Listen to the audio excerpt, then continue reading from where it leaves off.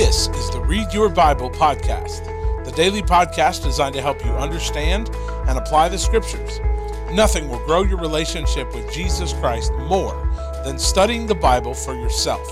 I'm your host, Drew Tankersley, and for the next few moments, I want to invite you to join me as we dive into God's Word together.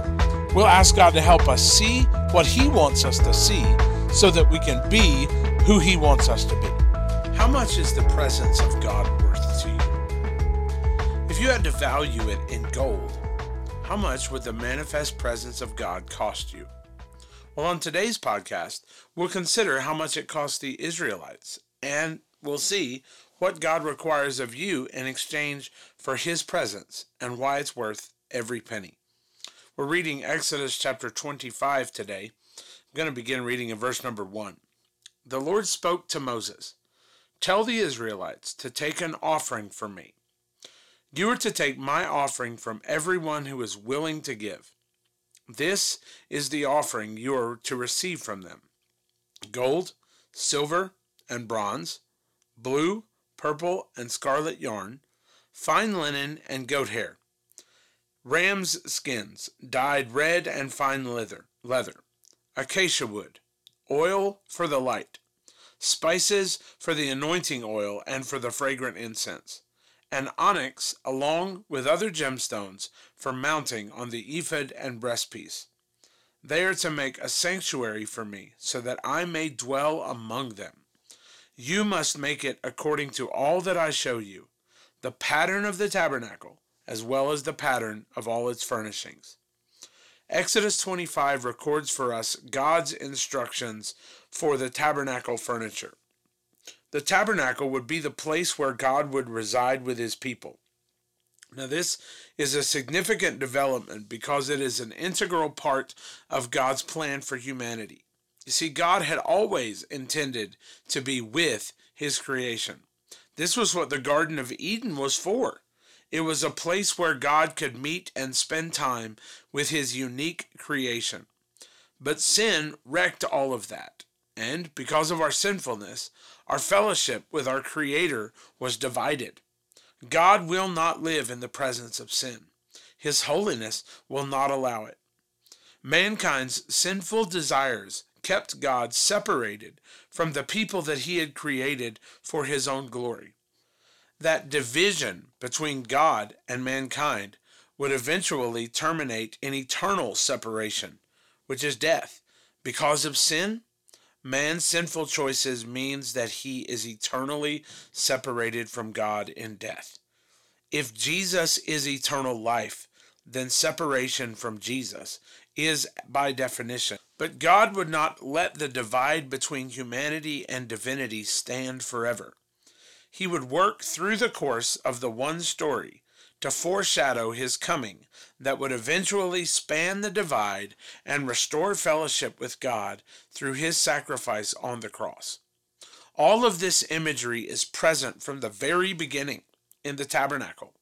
The tabernacle was God's place of residence in the center of His people. It was, in essence, His throne room, where He dwelt with and spoke to His covenant people that He brought out by His own power and called by His own name. They were His special possession that He had redeemed through the blood on the doorpost and the passing through the waters. He had brought them to this mountain where they had witnessed the sheer, tremendous power of His presence. Now this presence would reside amid the camp with His own private throne room where He could be with His people. The throne of His presence was the Ark of the Covenant and the mercy seat that rests on top. It was here that God tells us that He would meet with His people. Interesting that God chooses to meet with them. No wonder this throne is called the mercy seat, for it is only of the Lord's mercies that these sinful people had not been wholly obliterated for their ungrateful complaining and disbelief. Yet God in His mercy would choose to reside with His people, even if it meant in a momentarily divided capacity. This was better than letting them spiral out of fellowship with Him and into the annihilation that their sins so rightly deserved. The people were to make the furniture of the tabernacle with minute precision to God's instruction. Now we learn why later in the study of the tabernacle, but for now we know that each piece is laden with pure gold. The worth of such gold must have been insurmountable. Where did a band of fugitive slaves acquire so much gold? The answer was from the redemption that they had received from the Lord. Remember, the Israelites spoiled the wealthy land of Egypt on their way out of town. Even the gold that they brought in their sacrifice already belonged to the God of their redemption. God had provided it for them in rescue. And what God provided for them in rescue, he would require in sacrifice. The gold belonged to him, and yet he entrusted it to them and instructed them to return a portion of it to fit his house of dwelling. The furniture itself was essential for us to understand. There was a table with what was called the bread of God's presence.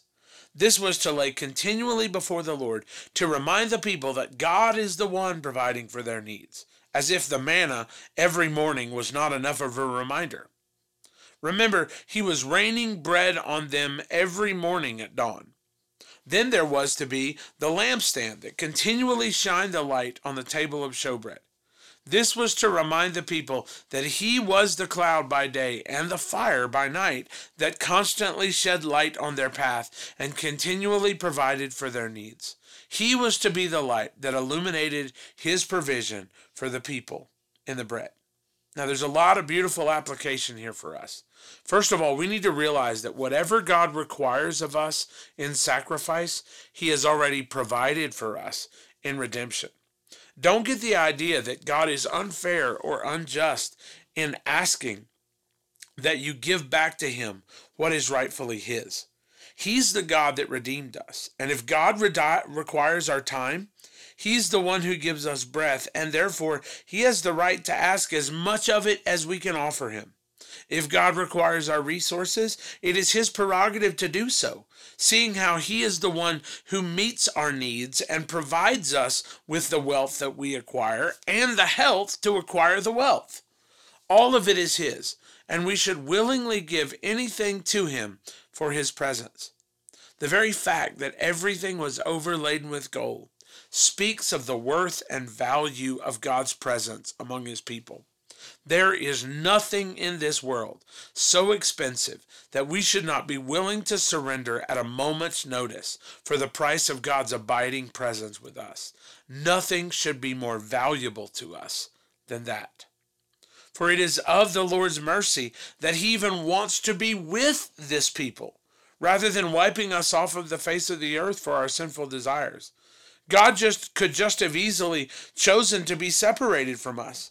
Yet he longed to be with his people, that he was willing to make any sacrifice necessary to achieve that fellowship. Surely, if God did this, nothing would be worth more to us than the presence of God, that so richly redeemed us at such an incalculable price. In Jesus' death, we see the references made here to the tabernacle. And if God was willing to sacrifice his most prized possession, his own son, for the opportunity to have fellowship with us, how can we even conceive of not giving everything we own or possess to him? In Jesus' death, we see the references made to the tabernacle.